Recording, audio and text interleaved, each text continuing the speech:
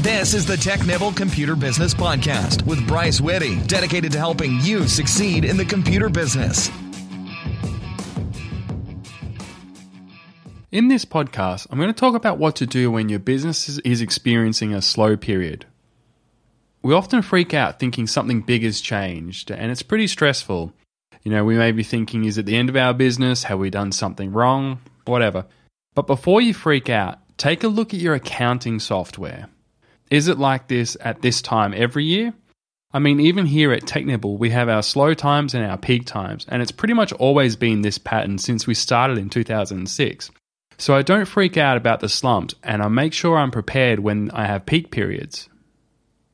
Of course, everyone's situation is different. There are different holidays, different weather, different tax times between countries.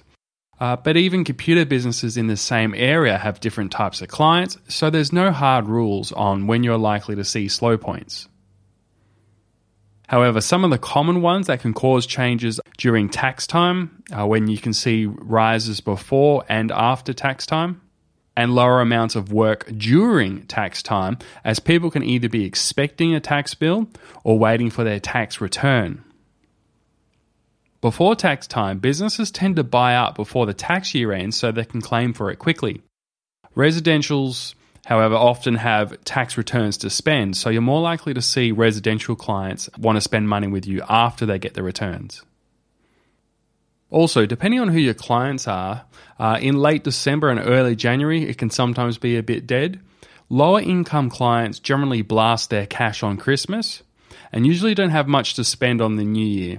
However, higher income clients may have new machines and new setups and want their data transferred. So you might see some more business from them. If you are handling decent-sized business clients, you may see a rise with various corporate departments as their new budgets come into effect in January. Also, something that can affect slow times is really bad weather. When it is miserable, people are just less likely to go out. On the other hand, if it's violent weather, you may actually see some surged computers and water damage, so you actually may see more work.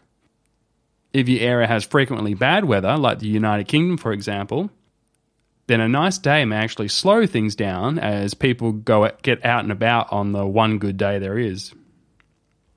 But of course, the slow period may have no external cause whatsoever and may actually be entirely internal. So you might want to check the ways to contact you. So call your own phone. Can you get through? Does your voicemail work? Is your voicemail inbox full? Check your phone for any diversions. Check your existing advertising that's out and about. You know, is your phone number right, for example? Check your Google Places details. Are they up to date? Has your Google rankings fallen?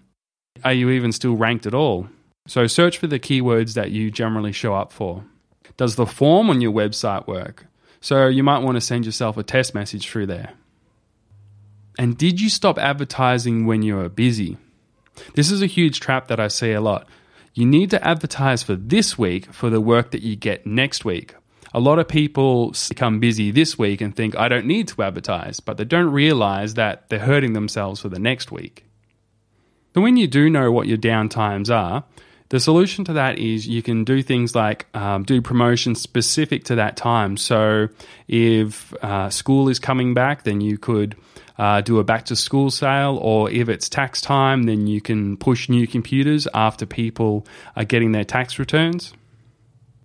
You can push out some advertising during early January and say that you can help people set up those new computers and gizmos that they got for Christmas. To also level things out, you might also want to consider managed services. Since you're being paid monthly, it levels out the potential feast and famine. If you need a managed service contract, we have one in the Computer Business Kit. Of course, most of these need to happen before you are seeing the slow time right now. But if you are feeling the slow time right now, then reselling your services to your existing client base is always the smartest and cheapest option. They already trust you, and the cost is very little to market to them. I hope you have been collecting the email addresses of every client. It's just such a valuable resource. But if you haven't yet, you can also cold call.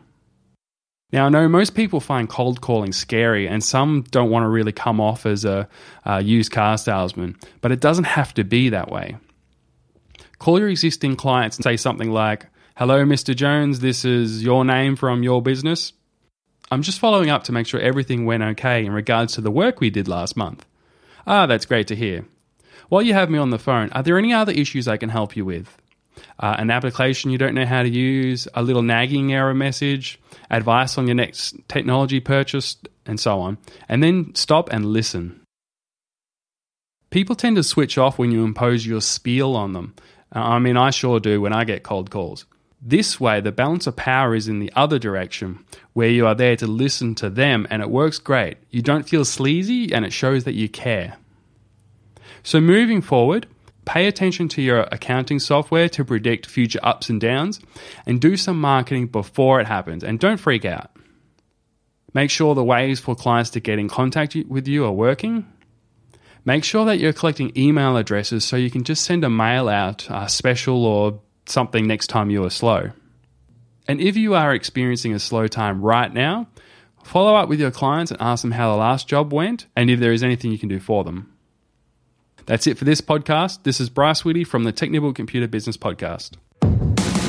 Discover how to build your computer business. Check out technibble.com. That's TECHNIBBLE.com.